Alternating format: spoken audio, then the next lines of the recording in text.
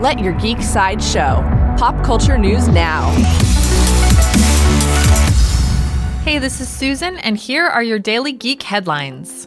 In Deadpool news, 20th Century Fox has announced that the upcoming PG-13 re-release of Deadpool 2 will be called Once Upon a Deadpool. The film's writers recently revealed that this cut of the film will include new footage, and some of the film's proceeds will go towards cancer research. Once Upon a Deadpool will be in theaters from December 12th to December 24th.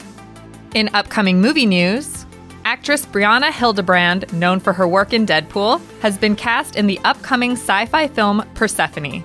The film follows a group of 3 astronauts on a spaceship transporting 20,000 colonists from a dying Earth to a new planet in the 22nd century. The script for Persephone was written by Jeffrey Morris, and the film has no set release date.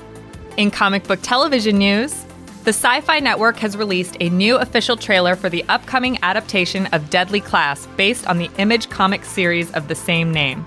Set in the 80s in San Francisco, the series follows a boarding school for vicious young assassins where survival is extra credit. Deadly Class premieres on Sci-Fi on January 16th from executive producers Joe and Anthony Russo. In Marvel podcast news, Marvel has officially renewed their original serialized Wolverine podcast for a second season. Wolverine: The Lost Trail will bring actor Richard Armitage back as the feral mutant hero alongside Bill Heck as the Cajun thief Remy LeBeau, better known as Gambit. The Lost Trail will debut on Stitcher in the winter of 2019 before being released on additional podcast platforms later in the year. This has been your Daily Geek Headlines Update. For even more ad-free pop culture news and content, visit GeekSideshow.com. Thank you for listening, and don't forget to let your geek side show.